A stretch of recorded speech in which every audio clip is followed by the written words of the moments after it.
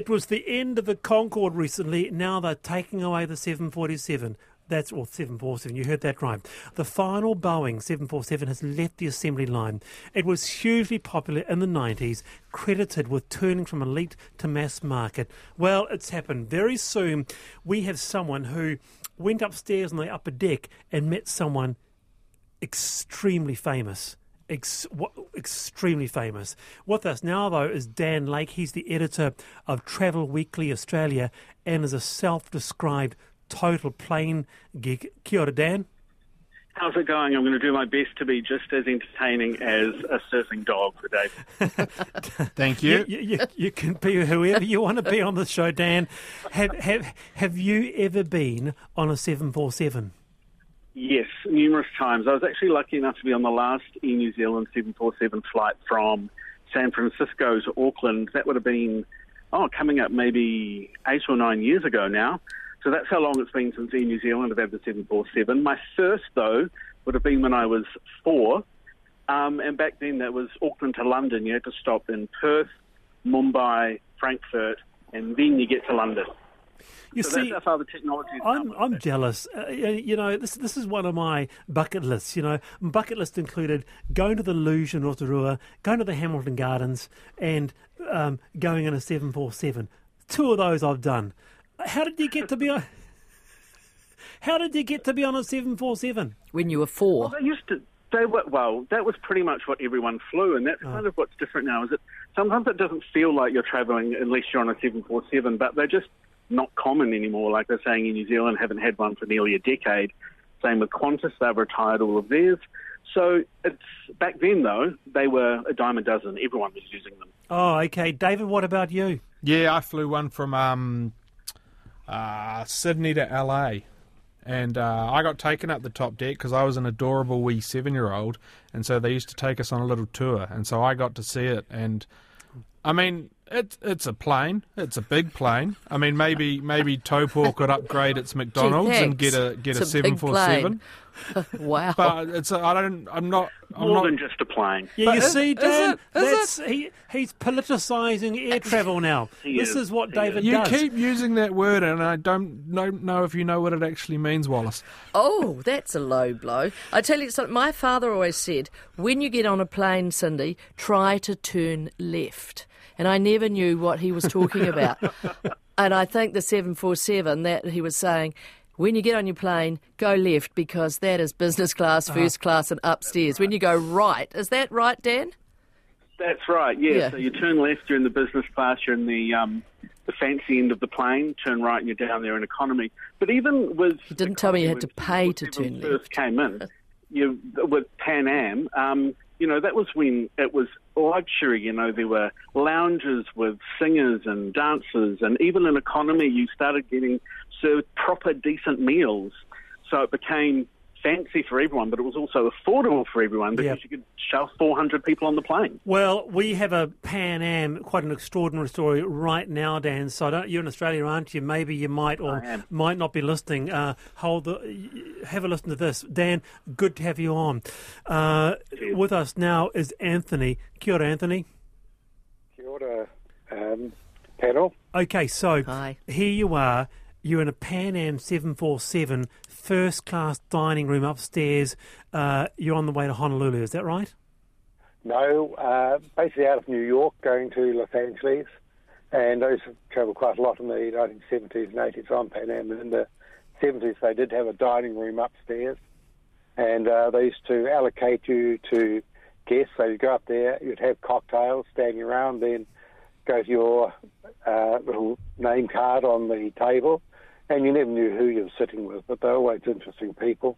And on one occasion, it was Warren Beatty and his daughter, actually, and his agent on the other side of the table. And it was very good. You'd leave New York, as you'd take off flying over New Jersey. You'd go upstairs if you wished to, and you'd have dinner, and you'd literally be there till top of the set. Oh, that's when the meal. So here you are. Los Angeles. Here you are. It's the 70s. You're in a Pan Am 747, and you're in the upper deck dining with Warren Beatty. Yes, that was a lot of other interesting people too. But He was very pleasant. He was good company. That's phenomenal. The David? few hours just passed by. Last time I was on, we talked about famous people that people had met, and it was very depressing because people thought that Maggie Barry was the height of celebrity. But to actually be dining with Warren Beatty, that's cool. Was he married to Annette Bening then?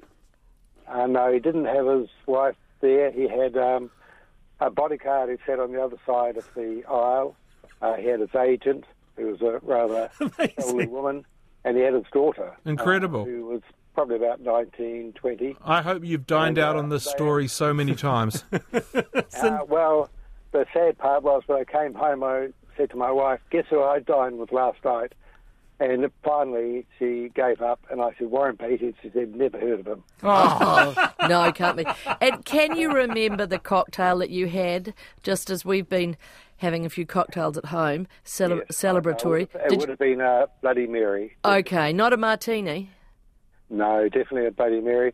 There was a cocktail bar and sort of lounge on United 747 flew from Chicago to Honolulu. Oh, Anthony. And that was the one that was, it was in orange leather. It was very, very... Anthony, the panel now has a new travel correspondent where we regale the trips of the 1970s. Are you up for it?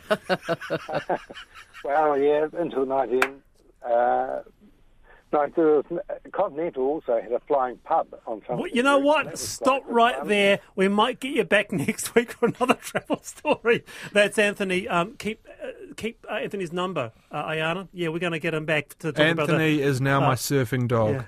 Yeah. Talk about this orange leather. Mind you, some of those travel stories perhaps shouldn't be repeated. No, those are the ones that absolutely should be repeated. Exactly. Yes, on national radio. Now, you are on the panel. We have Cindy Mitchener, recruitment executive. We have David Cormack from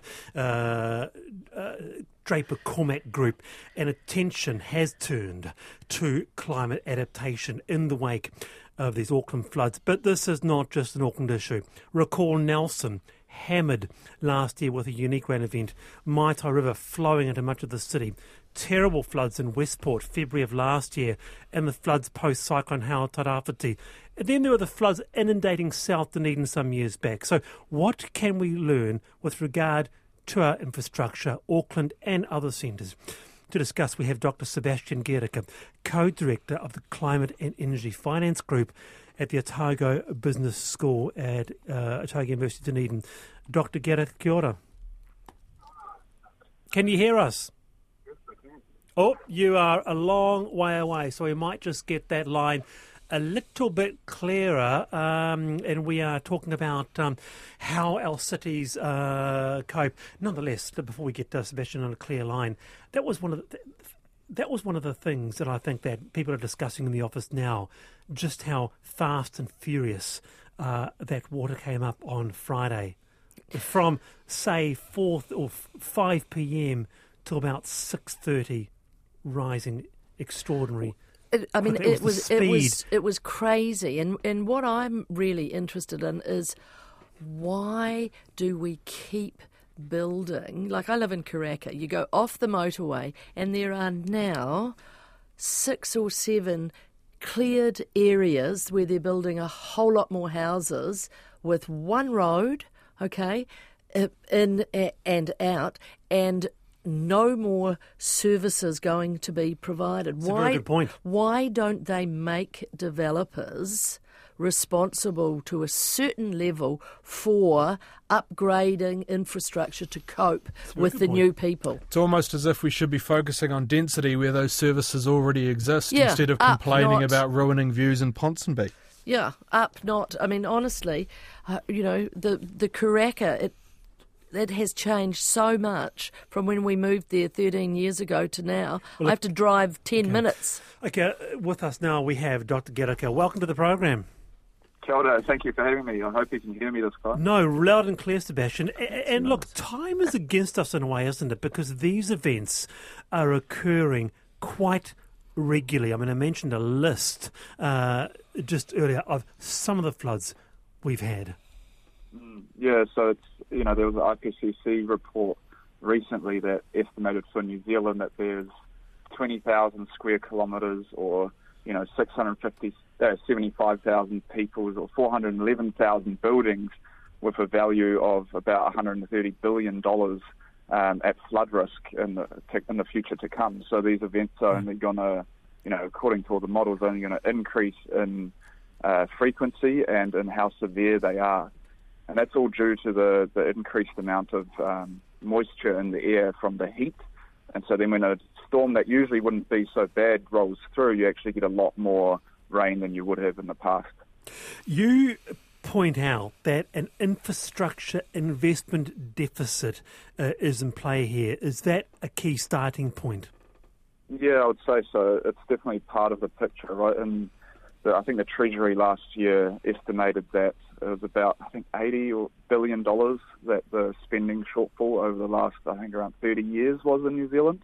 And that doesn't even include the shortfall in investment in housing. And so we have this massive infrastructure deficit, and the Infrastructure Commission is trying to work on that now. But really we have this sort of opportunity that if we build this infrastructure we need anyway, that we really need to consider not only how we affect the climate, so making sure we build in a green way and we don't contribute to the problem, but actually we build something that's a bit more resilient, right? So we can absorb that water, for example. So the process for this, does it mean our building consents have to change and have a lot more rigorous requirements? I mean, one of the big issues that everyone's been jawing on about is it takes too long to get all your building consents, and therefore that's why it's slowing everything down. But should we actually be being more rigorous in terms of understanding all these natural perils? Yeah, I think that's a part of the element. So I was at an infrastructure conference with a lot of people from the infrastructure, I think it was the council, but they, there's multiple things going on. So one thing is obviously to reform the Resource Management Act, so that's how we consent land uses and other underground things like that. And then the other part is that they're going to bring in, hopefully, I haven't looked at it in detail, a lot more considerations for the effect on climate change. So it's sort of our fighting against climate change, our mitigation, and then also adaptation, right? So that we're not building in places where we have flood risk. But it's a very complicated process where consents certainly play a part in that strategy. David? It's rad, that all of the experts that have been saying this for 40 years have turned out to be accurate, and now we're just staring down the barrel of a deteriorating environment. But to the infrastructure deficit, isn't that kind of true of everywhere? Like we've just, since, the 80s when we started introducing lower taxation and the likes, we've just seen underinvestment by states all over the world. Yeah, I'm not so sure about all over the world, but definitely in a lot of places, right? And a lot of, economies that operate like ours. But then you can also see some countries like, for example, I'd imagine Finland, Norway, Germany, those types of countries. So a lot of European countries actually have invested in their infrastructure and are therefore, have a lot more preparedness in this space, or trying to be anyway. I want to take it away from Auckland a little bit, Sebastian, because there are some who say, this has been a week of Auckland, but if you look at Nelson, for example, right? It was an extraordinary flood there where the Maita River, possibly for the first time in history, broke the banks to go into the inner city, the wood area. It was quite something. And at the end of it, they faced a $60 million repair bill on top of the $6 million already spent on the emergency response. This is a city of 50,000. They can't pay for it. Where's the preparedness in that? Who pays? Yeah, that's a great question.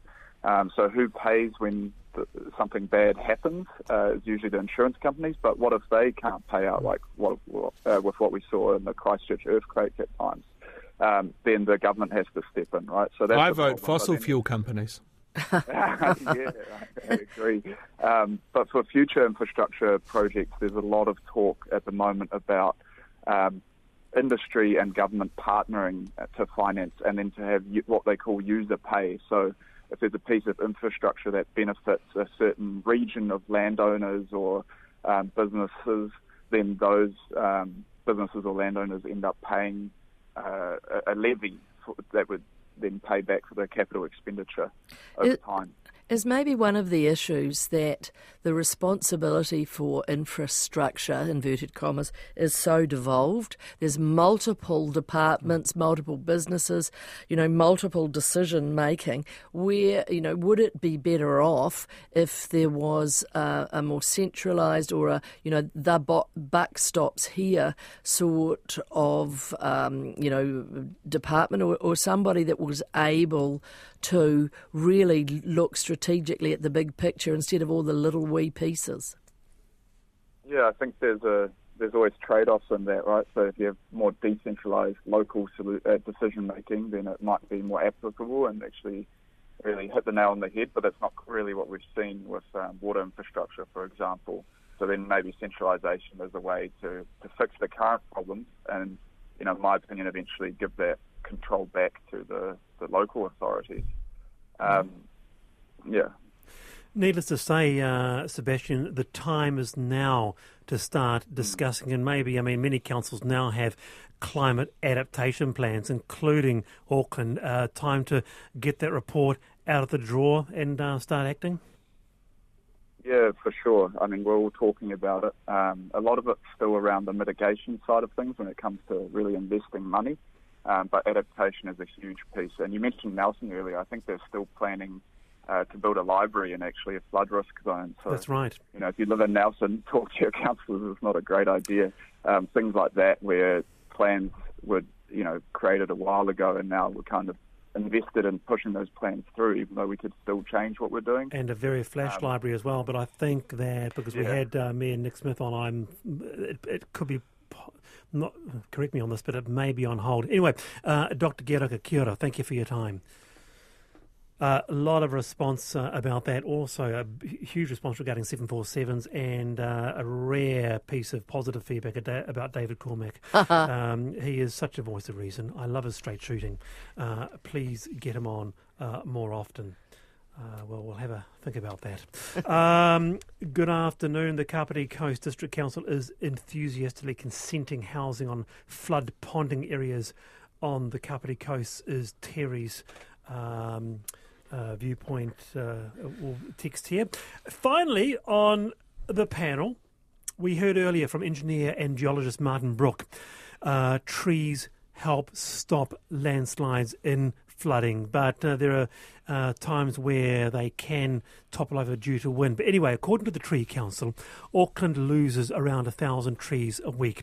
We have very low canopy coverage, around 18%, with the recommended being 40%. That is the average. They say 18% of what? 18% canopy coverage. That's the 18%. Like of the entire city? Yes. Yeah. Compared to, I think, Christchurch has 30% by memory, and I think Wellington has a bit less than that, I think 23%. Anyway, they say our urban trees need protecting, especially since they lost blanket protection under the RMA in 2015. So to discuss is Dr. Miles Barton, Secretary of the Tree Council and Coordinator for Coyote Rescue. Dr. Barton, kia ora. Kia ora. So, very, very good. Explain to us, because I know that in terms of this notion of spongy cities, tree canopy has been an issue. They're saying, by and large, it is far better to have that coverage. How can trees help in heavy rainfall events? Tree coverage canopy intercepts between 18 and 60% of the rainfall in an individual storm. That means that none of that water reaches the ground. So if you've got a short storm, then tree canopy coverage that's 30% or more can make a massive difference in a city. And during a storm event that's similar to the one that Auckland experienced last Friday of, say, 250 to 500 millimetres of rainfall, Auckland had, I think, 249 last Friday, a mature tree, one tree, can store up to 400 litres of water. So if you multiply that by the number of trees that we've lost, conservatively 1,000 a week over the last 8 years, that's about 500,000 trees. And that works out at about 166 million litres of extra water that's hitting our stormwater system and needing to go into a pipe. And guess what? The pipes aren't big enough. Yeah. And what happens? Can I just come back and say, what about those who live in Titirangi who might say, well, actually, we're surrounded by trees? Yes, that's right. We are surrounded by trees. And if we hadn't have had the trees in Titirangi, Titirangi would be flat by now. I mean, I live here, and I've seen what's happened, and the steepness of the slopes and the fact that it is clay in Titirangi means that if we didn't have the tree coverage that we did, you wouldn't be able to sustain any of the development and the buildings that are here, because all of them would have ended up on the beach or in the road. So the fact that we have really good tree coverage in Titirangi has actually enabled that development to be maintained on really, really steep slopes that you just couldn't have if they were not held up by the trees. So is it all good, Dr. Burton, though? Is there not some downside in terms of the leaves and drain blockages and actually adding to the problem? Because quite often the rain is combined with severe wind and the damage from, you know, the falling trees, the branches and the leaves. That's just a maintenance issue, and deciduous trees only lose their leaves once a year in autumn. So if you manage to go out and clear your drains, then you're not going to have a problem for the rest of the year. Native trees keep their leaves all year round. So there isn't an issue with leaves when you've got native trees. Well, there is an issue with leaves when there's an enormous amount of wind. It's not just leaves. There's branches, etc. I mean, I live up a big tree-lined driveway, and, after every weather event, I have to get out and clear the driveway. I reckon the benefits probably outweigh the negatives here, Cindy. Like, to be honest... Yeah, but you would. Can you buy a rake? Can we get you a rake? Yeah, no, it'd have to be a very big rake. I can get you a rake and a chainsaw. I think, what would you prefer? Would you prefer all the water coming through your house or a slip on your driveway, or would you prefer having to go out with a rake every now and then? Yeah, no, I mean, I understand that, but I just remember when Queen Street was planted with trees, right? Remember that? And they had to pull them all up because of the damage that it was doing. We're almost there. The number of miles is that you say Auckland, Tamaki Makaurau needs a lot more tree coverage. We're low on canopy coverage. It doesn't, and the problem is that the Natural and Built Environment Act does not protect trees. All right. So what we want is for everyone to go to our stopthechop.co.nz website, make a submission to tell the government that tree protection is... We'll do it tomorrow in our Friday mailbag. Kia ora, thank you for your time. Checkpoint is next. I'm Wallace Chapman. See you tomorrow.